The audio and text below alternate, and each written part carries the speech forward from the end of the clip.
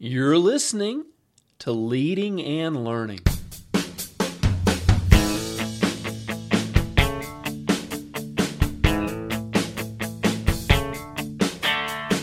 This is the place where we talk about practical leadership, theology, fitness, how to create winning habits, and so much more. My name's David Spell, and I'm a retired police officer, a pastor, a New Testament scholar, and a leadership coach. My goal on Leading and Learning is to help you live your best life. Thanks so much for joining us today. Welcome back. You're here at Leading and Learning with David Spell, and this is episode number 94. Today, we're going to talk about the best practices for Christianity.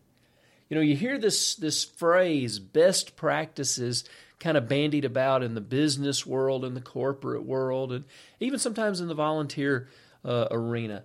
But, you know, and it's good. It's good that businesses and organizations have their best practices organized and systematized. It's really going to help them be successful.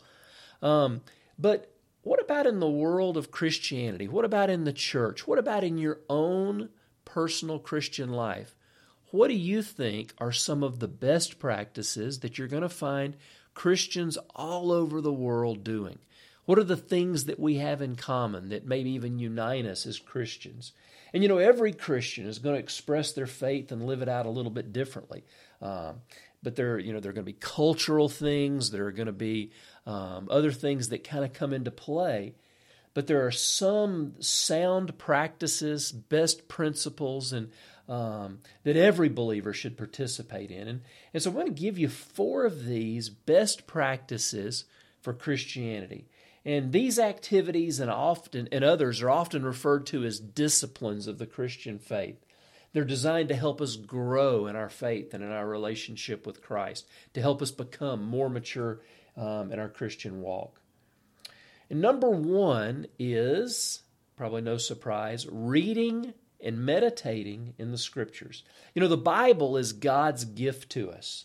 The Bible is the Word of God, and Christians believe that the Bible is inspired by God and provides direction, comfort, instruction, even rebuke when we need it. And as the Scriptures become a part of our life, they'll begin to affect the way that we think and the way that we view life. Even Jesus, the Lord Jesus, found His identity in the Bible.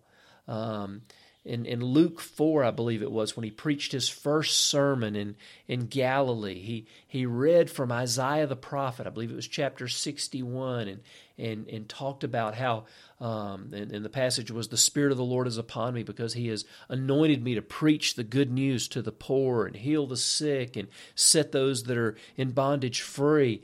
And he finished reading that passage of Scripture, and He said, "Today, this Scripture is fulfilled before your eyes." So he understood his identity is something that he had gotten from the Scriptures. And for those who might not have developed a habit of reading the Bible daily, and it's an easy habit to fall out of if you don't really put it first, a good personal challenge might be to read 1 chapter a day.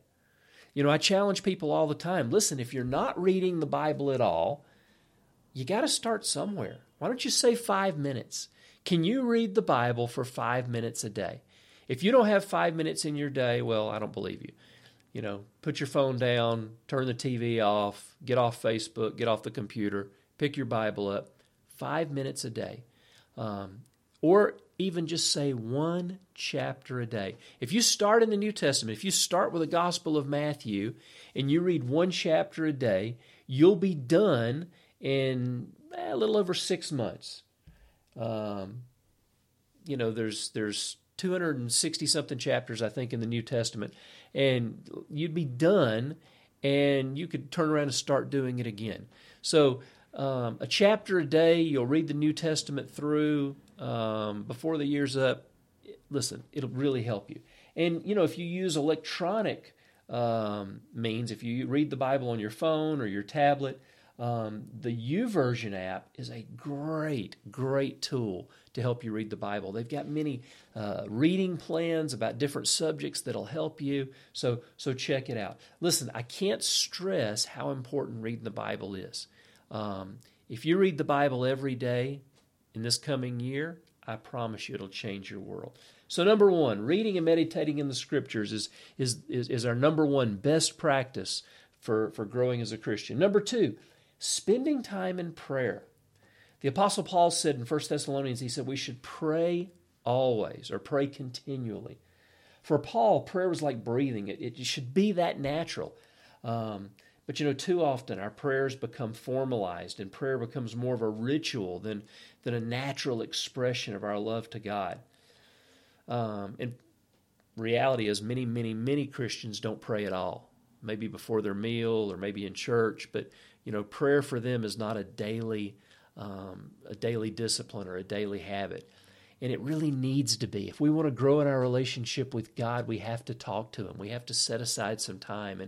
And I would just encourage you again, if like I said, 5 minutes a day reading the Bible, can you pray for 5 minutes? Can you say, you know what, I can pray for 5 minutes every day? If you prayed for 5 minutes every day, it'll change your life. Some people say, wow, 5 minutes is not very long. Listen, if you're not praying at all, 5 minutes is awesome.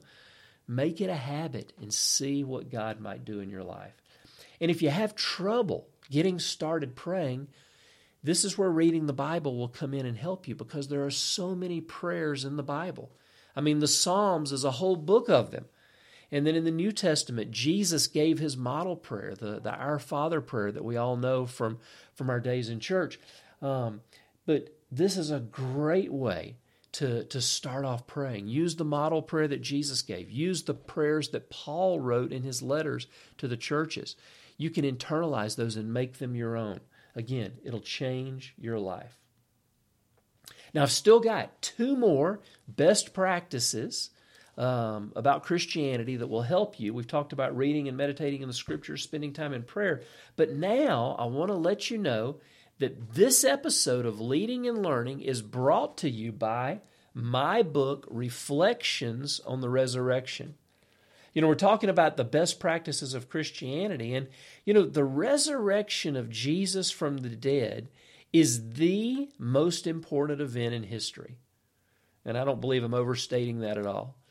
Without the resurrection, Christianity crumbles like a house of cards. Without the resurrection, we can close our churches up, we can throw our Bibles away, and, go back to living however you want to live. You don't need to worry about best practices if the resurrection of Jesus from the dead is not real. That's how important the resurrection is. Is it historical? Is it accurate? Is there evidence for the resurrection? Absolutely. And my book, Reflections on the Resurrection, is designed to help you articulate why we believe the resurrection is a historical event. The book is apologetic. In other words, I make a case for the resurrection. It's devotional. It's going to draw you closer to God. It's going to give you some things to meditate on. Great for personal Bible study. And it's also educational. You'll probably learn some things that you didn't know. So check out Reflections on the Resurrection. There'll be a link in the show notes, and I know you will love it. Well, as we've said, we were talking about the best practices of Christianity. We've talked about reading the Bible. We've talked about praying. Number 3 is joining and participating in a local church. Pastor Bill Hybels says this. He says, the local church is the hope for the world. And that hasn't changed in 2,000 years. The local church is still the hope for the world. We are designed to live in a community. God never intended for Christians to live life on their own. Our destinies are intertwined. And maybe you've heard those people say, well, listen, I can, meet with God by myself. I really don't need other Christians. I really don't need the church. It's just me and God. And I'm a spiritual person. Listen, that's hogwash. That's just garbage. Sure, you can connect with God on your own, but God never intended for you to live your life, your Christian life, by yourself. He always intended it to be lived in community. When you read the New Testament, when you read the book of Acts and you read Paul's letters, you see that the church was God's invention from the very, very beginning. We find encouragement there. We find strength there. We find hope there. And this is as we join our lives with other Christians, other believers going in the same direction. Every Christian has talents and gifts that are meant to be used to serve others. It's so selfish for somebody to say, oh, I don't need to be a part of the church. I don't need other Christians. People don't realize it's incredibly selfish because you have gifts that God has placed inside of you to be used in serving others in the church. Sure, we can serve others outside the church, but remember, the church is the community, the household of God, and it's the place where we go and meet with Him.